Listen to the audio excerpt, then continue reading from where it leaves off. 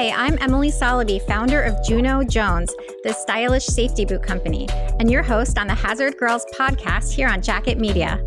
I'm so honored to host this show where I get to chat with Hazard Girls about their careers. Hazard Girls is an online community for women working in traditionally male-dominated fields. On our show, you'll get to hear from these amazing women about the path that led them to their current careers, challenges they've overcome, advice for other women in entering these industries, and more.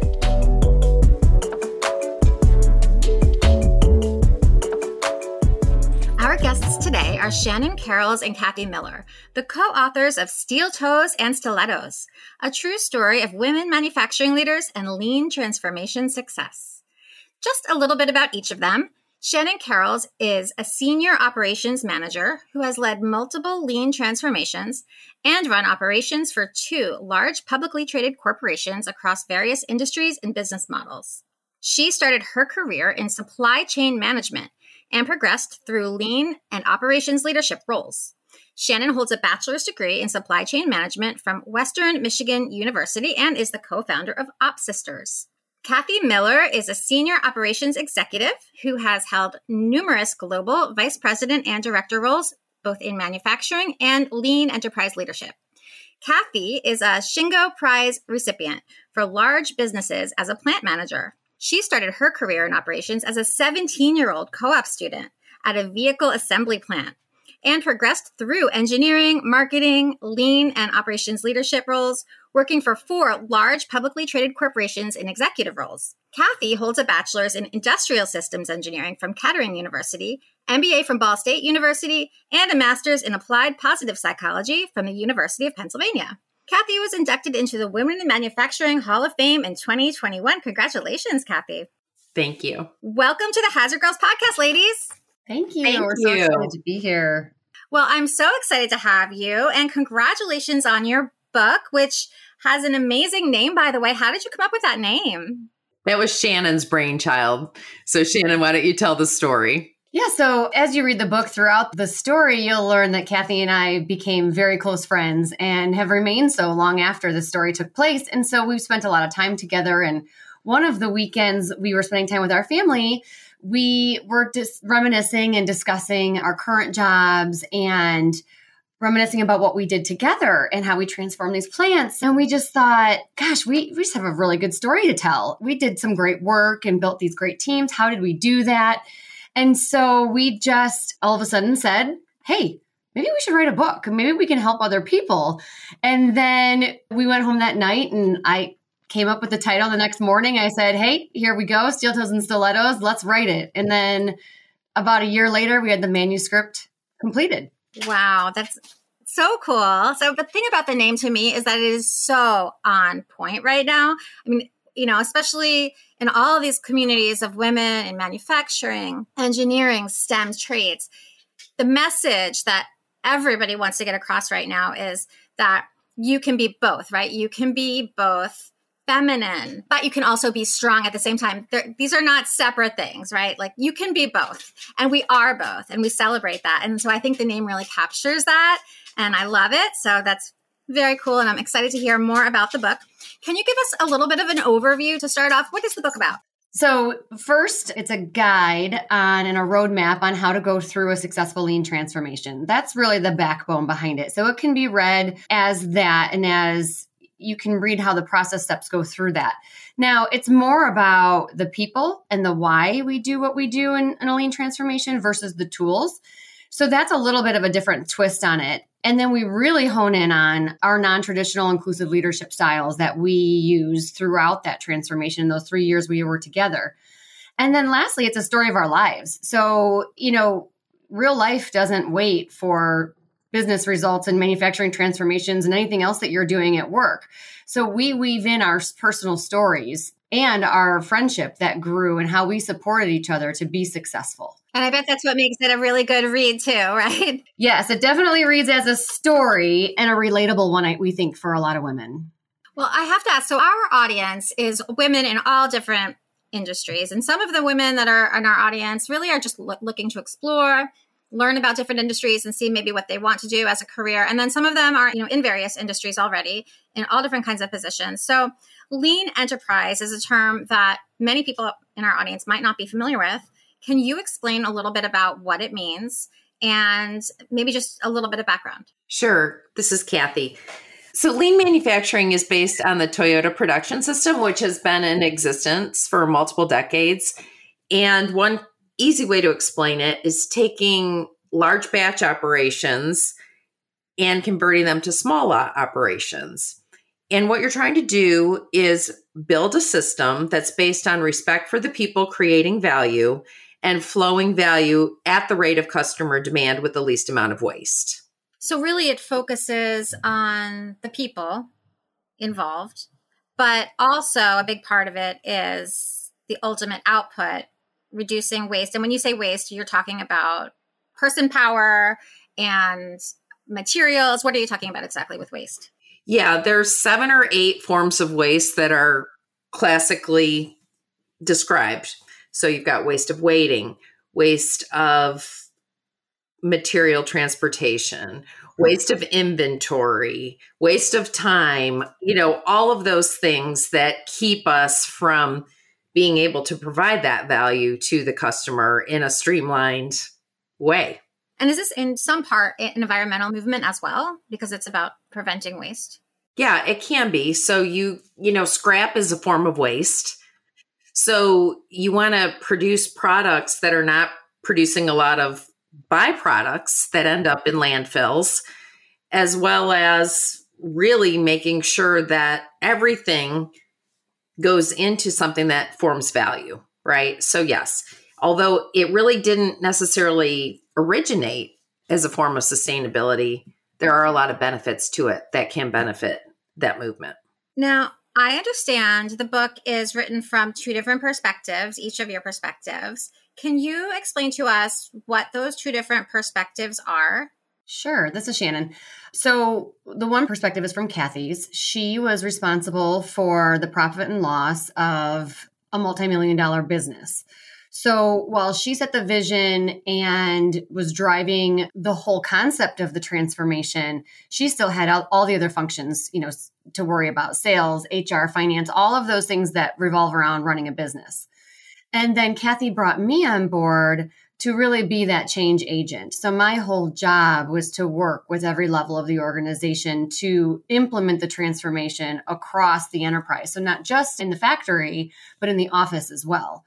So we had every individual on our team involved in this transformation. So that was my role and my different perspective. And we tell a lot of stories that take place at the same time, but Kathy's experience is very different at times from my experience. And so hearing that is a relatable thing for anybody who's been in our positions either way. Mm-hmm. And just being able to see, when I would write my part, Kathy's like, I didn't know that that's what they said to you. I'm like, that's because you're the boss. So that's how it reads. So it's very different. And it was really challenging to make sure our vision came across from our different perspectives. Well, now I have to hear an example of this. How about the tugger carts, Shannon? Why don't you tell that story? Yeah. So when we talk about tuggers and tugger carts, it's a motorized vehicle that helps you move material throughout the facility. And so we finally got the go-ahead. We'd been designing these things, and we had a person making multiple trips around the plant pushing like a little cart, right? So we're going to get all types of productivity. We're so excited. The carts arrive, and I send an email to Kathy with a picture. And I said, they're here, look. And her response back was, I thought they were supposed to be yellow. And I said, well, we ordered them in yellow, but they came in an orange. Mm-hmm. Aren't you so excited? She says, no, you have to send them back. Mm-hmm. And I was like, what? So then this follows an in-person conversation where I'm in her office talking about how ridiculous this is, and we could get productivity gains right now, and we were getting beat up on it from corporate, so on and so forth. And she just looked at me and said, send them back. And I'm pretty sure I stomped my heels in her office and turned around and walked out. Yes, you did. I remember it very specifically. I'm picturing it in my mind right now.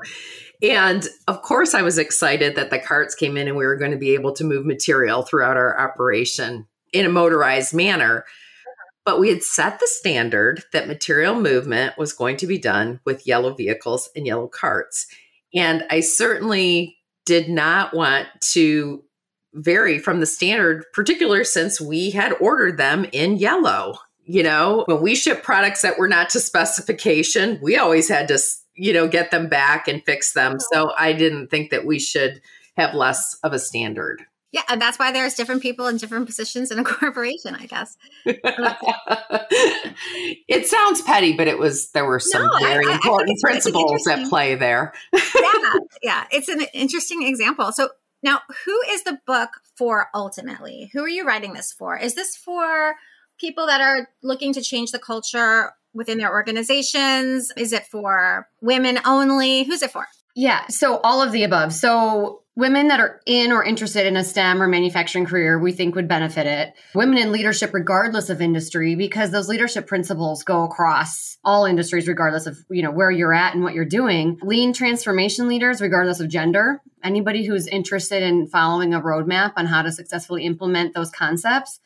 And then ultimately, anyone who's interested in achieving better results through building inclusive cultures. And that's regardless of any type of gender or stereotype. So we are really interested in working with those people who want to use respect for people as their foundation to grow their business and improve their results. What are some of the techniques? Because you mentioned some of the lean techniques. What are some of the lean techniques readers can learn to improve results and engagement within their organizations? Sure. So we go through a roadmap, and it's ultimately about 12 steps, which include what we were calling like psychological safety, as well as lean tools in each process step. So we talk about, for example, building a foundation, and you talk about 5S and building teams, cross-functional teams, data collection, developing a plan for every part so you know how to right-size your inventory.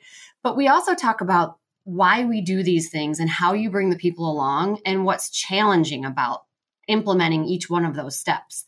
Because it's not just a tool that you plug in and say, okay, now everything is perfect. We figured out how to size our inventory. It is a basket full of tools that you have to apply to each individual business.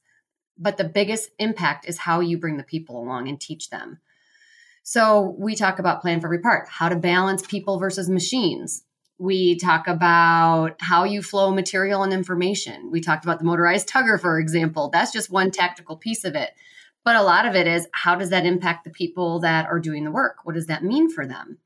So those are some of the types of fundamentals that we talk about throughout the book. And one of the common themes, besides the respect for people and including them, is basic problem solving, right? Taking people who traditionally just work with their hands and engaging their hearts and their minds as well. And at every step, problem solving is involved. And you get better results when you include the people who are providing the value, instead of dictating, this is the tool and this is how you should implement it.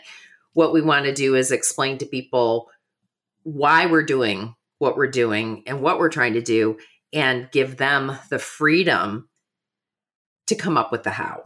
So when a technique is going to be changed within an organization, are you saying that everyone should be involved in that decision around the table? How are you proposing that be done? What's an example of how that could be done?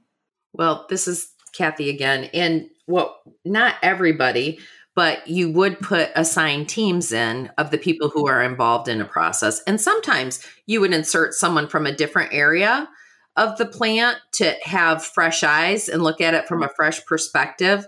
But no, you wouldn't get nothing done if you had everybody looking at every problem. So, you look at an area, and teams mature over time, right? So at first you have the supervisor deciding what people are going to work on. But after a while, and people pick up those problem solving skills, the teams become self-sufficient and say, look, we have a problem over here with scrap, or we have a problem over here with productivity. How do we solve that together? And then you bring in experts if there's any roadblocks or skills that immediate team doesn't have.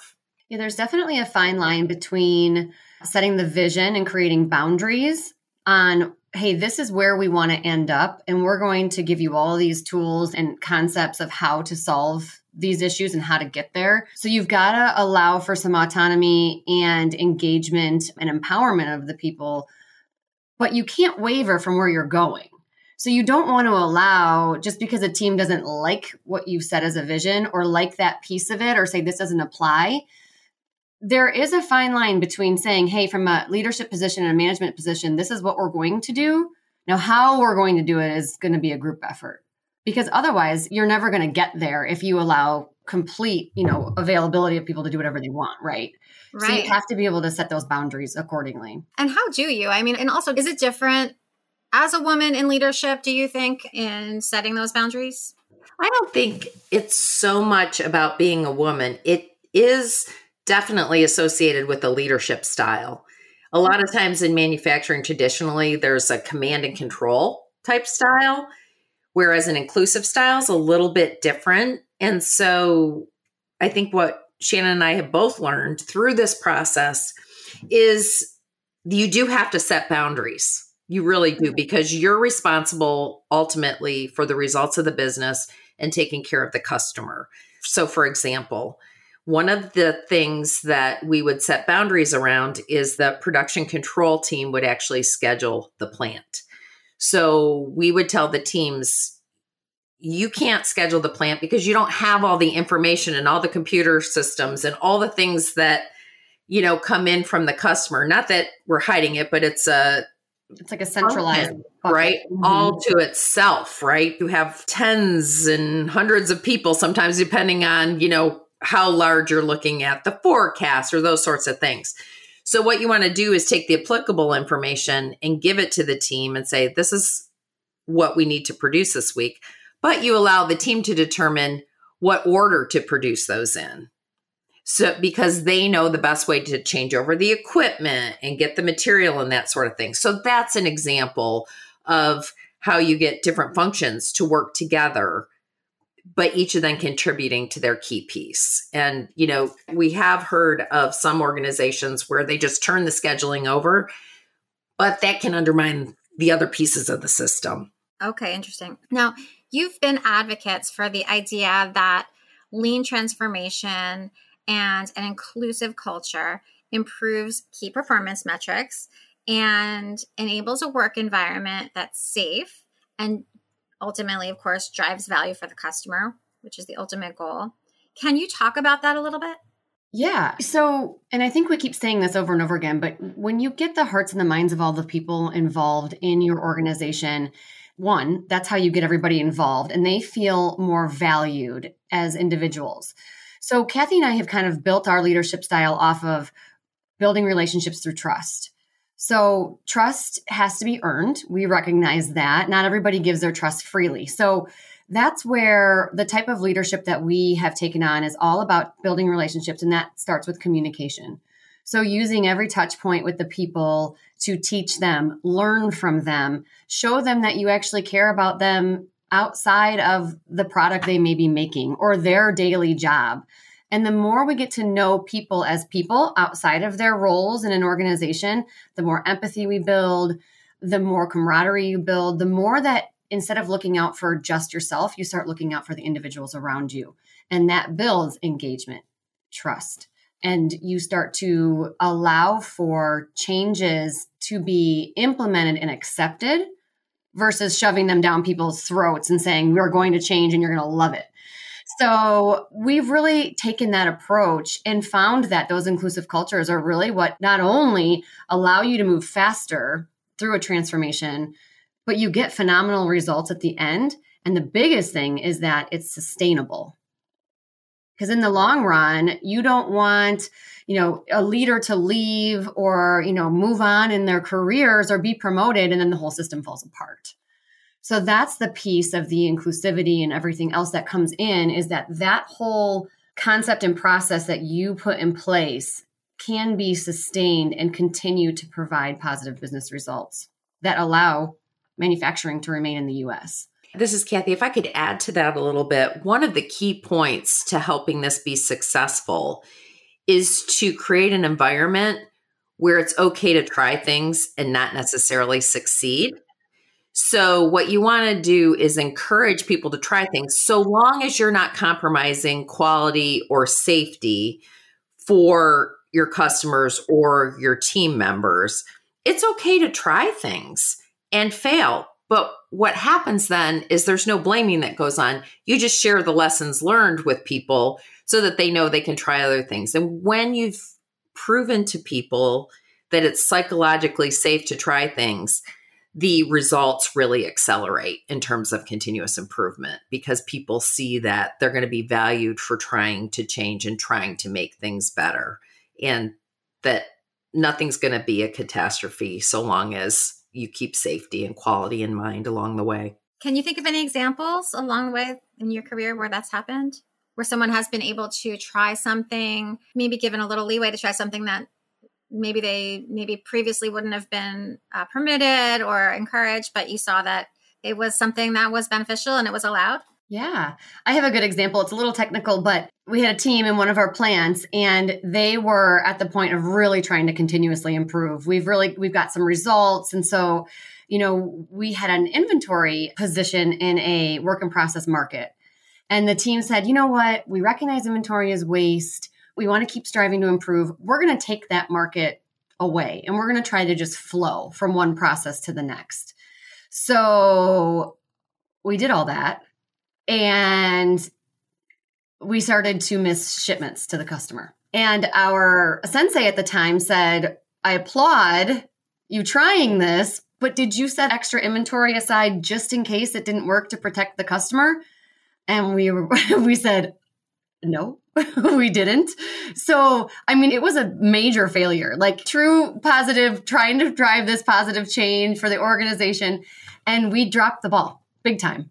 So then we had to build inventory back up, get our shipments back in line and do all the things. And we told the whole plant, this is what we tried and it didn't work. And here's what we did wrong that we won't ever do again. Always protect the customer.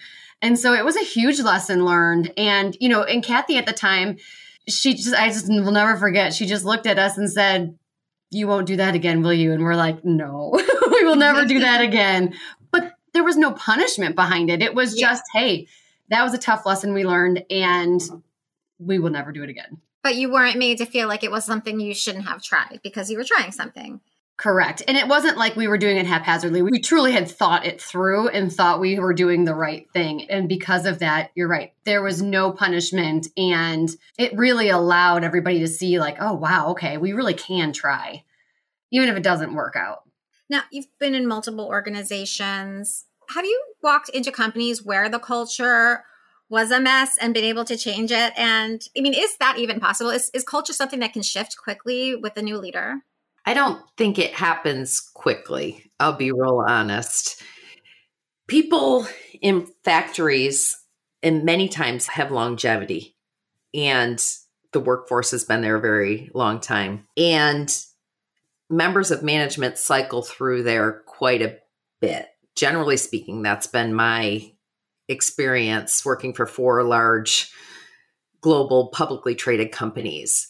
So there is a contingent in the workforce that is very resistant to what you're bringing in and the change and thinking, okay, hopefully we can outlast Kathy or hopefully we can outlast this initiative. It's happened to me every single place that I've gone at first when I'm in a direct operations role. And I do believe that cultures can be changed. I also believe that I can only influence those within my sphere, right?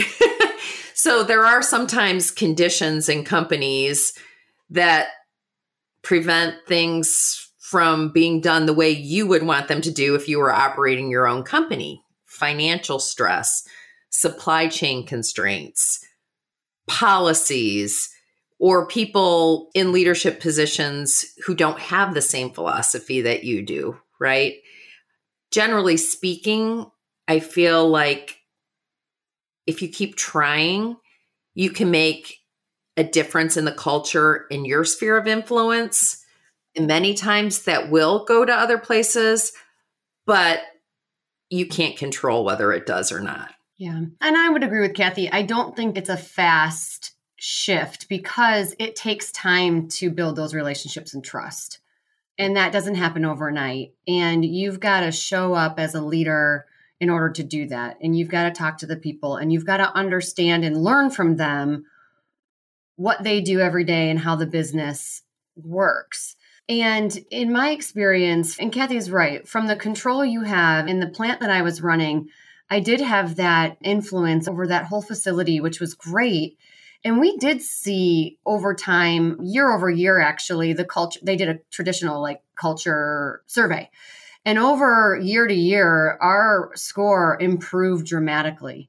And we talked about, what we were doing and why, and it really came down to that everything I've already discussed around communication, employee appreciation, engagement, empowerment, and all of those other terms that you use as an umbrella over the specifics that you're doing on a day-to-day basis, and just showing up as a leader. And that takes time, but it can be done. I'm going to shift gears for a minute because I need to ask you before our time is up here, what is OP Sisters? Op Sisters? Go ahead, Kathy. So that is Shannon and my company. It's our collaboration, and we are working with companies and individuals on coaching and training, and we're writing for a lot of trade magazines to help spread the word about inclusive leadership and how it leads to results. So that's our company, and that's who we founded our book through. Oh, okay. Got it. And so you're doing all kinds of speaking engagements and consulting in addition to the book. We are. Mm-hmm. We are. Now, before we tell our listeners where they can find the book, is there a message you want to share with our audience about the book? Like, what would be like the one thing you want people to know about it and why it would benefit them and their leadership capabilities in reading it? I think the one thing, I know Kathy and I share different opinions a little bit on, and we have a lot I think we could say about why we want people to read the book. But I think from my perspective, I want people to see that although there may not be a significant amount of women in higher leadership roles, if we can do it, they can do it. In manufacturing and this sector and this world that we live in manufacturing and in this industry, there's so much possibility and so many opportunities for people to use their unique talents and gifts and apply them at any level in the organization that, like I said, if we can do it, they can do it. And we want to be inspiration for people to get into. There is a large gender gap still in this industry, and we want more women to get into it because it drives that diversity of thought that allows businesses to be inclusive and to have great business results. So that's my opinion, which isn't really one thing, I don't think. Emily, I'm sorry. Yeah, when we were writing our story and we came back and looked at it in retrospect, it's really about relationships and facing the realities of where you are and including the people to make it better and get results. So it's a great business book for promoting inclusive leadership and positive cultures and healthy relationships. And those are not mutually exclusive from getting great business results. Well, I can't wait to read it. Where can our listeners find the book? So it's available on any major retailer. So Routledge.com, Amazon, Barnes & Noble, or you can go to our website, which is opsisters.com, OPSISTERS. And there's a link there as well that they can go and purchase the book as well as see our offerings that Kathy and I are putting together. Shannon Karels and Kathy Miller, authors of Steel Toes and Stilettos, thank you so much for joining us on the Hazard Girls podcast, sharing all about your book and inspiring our listeners with all the stories of the things that women can accomplish in these industries. We appreciate it so much. Thanks, Emily.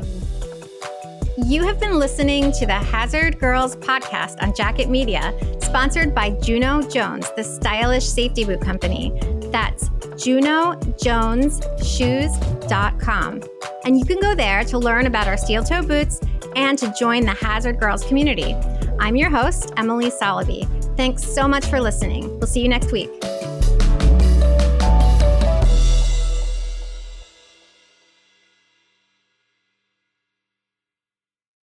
This podcast is a part of the C-Suite Radio Network. For more top business podcasts, visit c-suiteradio.com.